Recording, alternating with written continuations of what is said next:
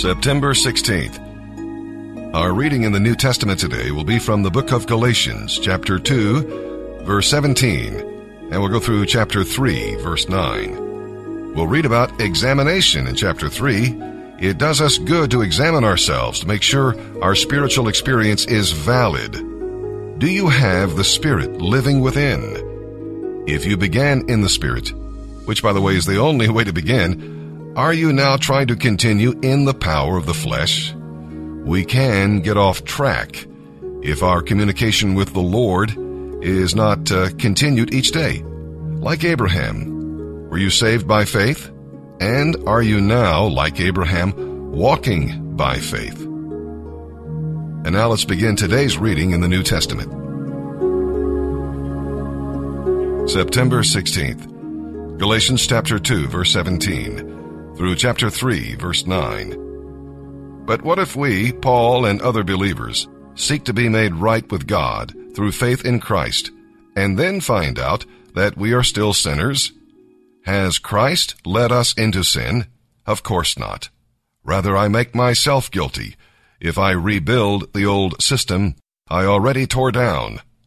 For when I tried to keep the law, I realized I could never earn God's approval. So I died to the law, so that I might live for God. I have been crucified with Christ. I myself no longer live, but Christ lives in me. So I live my life in this earthly body by trusting in the Son of God, who loved me and gave himself for me.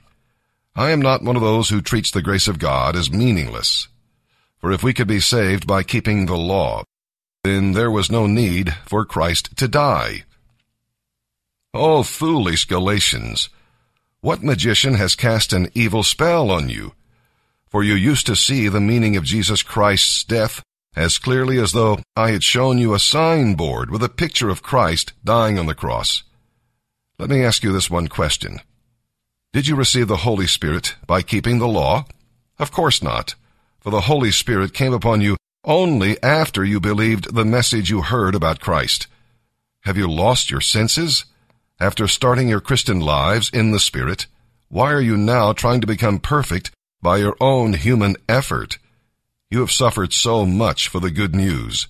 Surely it was not in vain, was it? Are you now going to just throw it all away? I ask you again, does God give you the Holy Spirit and work miracles among you because you obey the law of Moses? Of course not. It is because you believe the message you heard about Christ. In the same way, Abraham believed God, so God declared him righteous because of his faith. The real children of Abraham, then, are all those who put their faith in God. What's more, the Scriptures looked forward to this time when God would accept the Gentiles too, on the basis of their faith. God promised this good news to Abraham long ago when he said, all nations will be blessed through you. And so it is. All who put their faith in Christ share the same blessing Abraham received because of his faith.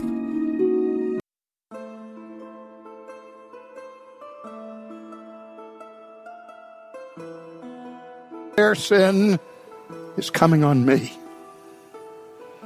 He was looking towards the cross. The most vicious expression of divine wrath that we find anywhere in Scripture. God was not playing with his Son at Calvary. This was real judgment. This was real fire. This was the fullness of hell itself that came upon him. And at this point, Jesus is saying, I can't wait to get it over with. I can't wait to cry from the cross, it is finished. It's done. No more. And then he goes on. Do you suppose that I came to give peace on the earth? Well, yes, Jesus, we call you the Prince of Peace. We think about peace every Christmas Eve. Peace on earth. Isn't that why you came? To bring peace? Jesus said, no. If you suppose that, it's an improper supposition. He said, I tell you, not at all. It's not my purpose, but rather division. Division. Division. Lord, that's a bad thing, to divide people. We thought you came to reconcile everybody and to bring healing everywhere. And now you're telling us you came to bring division? What's he talking about? When the New Testament talks about the appearance of Christ, it uses a little Greek word that is the word krisis. We get the English word crisis from it, but the translation of the word krisis is not crisis, but judgment, division. What Jesus is saying is that all of human history will be divided by me. And he goes on to explain. From now on, there'll be 5 people in one house. It'll be 3 against 2, 2 against 3, mother against daughter, daughter against mother, father against son, son against father. Not over the abolition of slavery. We're not going to have a civil war, but over me, you will be divided. The world will be divided. The most dividing question in the history of the world is the question, what do you do with Jesus? I remember the first week I became a Christian. I came home and I said to my mother, assuming a joyous response would be forthcoming, I said, Mom, guess what? She said, what? I said, I became a Christian this week. She said, what? You've always been a Christian. As if being a Christian meant being an American or something. I said, no, Mom. What I mean is, I've come to know Christ as my Savior. She didn't have a clue what I was talking about at that point. By the grace of God, she came to know, but in the meantime, my sister, my cousins, my uncles and aunts did everything but disown me because I committed my life to Christ. That act cost me more friends than anything in my entire life. And I was shocked how intense the hostility and animosity was toward Christ. You see it out there every day. And you see it in here every day.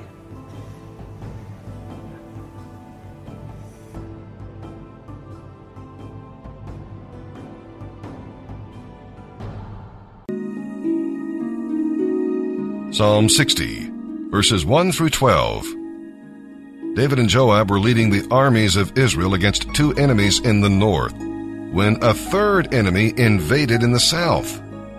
When you get one problem solved, another one comes along. It seemed that God had abandoned his people, and that the end was near. But David did not run away. Instead, he boldly lifted God's banner of truth and listened for God's word of assurance. The Lord is our banner, and we can trust him to give the victory. His banner over us is love. Do you know the name David means beloved? God's people are beloved not in themselves, but in Jesus Christ, the beloved one. In the midst of life's battles, remember that God loves you. God assured David that he was in control of the nations. So David and Joab stepped out by faith and won both battles. When you feel broken, you are still his beloved one. If you believe, you can boldly win the battle. So go ahead, march out under God's banner of truth and love. Psalm 60, verses 1 through 12. For the choir director, a psalm of David, useful for teaching, regarding the time David fought Aram Naharaim and Aram Zobah, and Joab returned and killed 12,000 Edomites in the Valley of Salt. To be sung to the tune, Lily of the Testimony. You have rejected us, O God. and broken our defenses. You have been angry with us. Now restore us to your favor. You have shaken our land and split it open. Seal the cracks before it completely collapses. You have been very hard on us, making us drink wine that sent us reeling. But you have raised a banner for those who honor you, a rallying point in the face of attack. Use your strong right arm to save us and rescue your beloved people. God has promised this by his holiness. I will divide up Shechem with joy. I will measure out the valley of Succoth. Gilead is mine, and Manasseh is mine. Ephraim will produce my warriors, and Judah will produce my kings. Moab will become my lowly servant, and Edom will be my slave.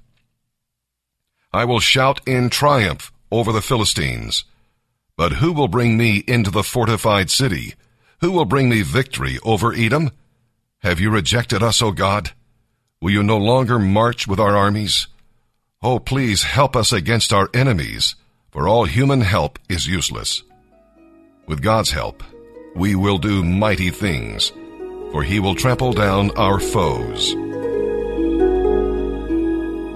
Proverbs 23, verses 15 and 16. My child, how I will rejoice if you become wise. Yes, my heart will thrill when you speak what is right and just.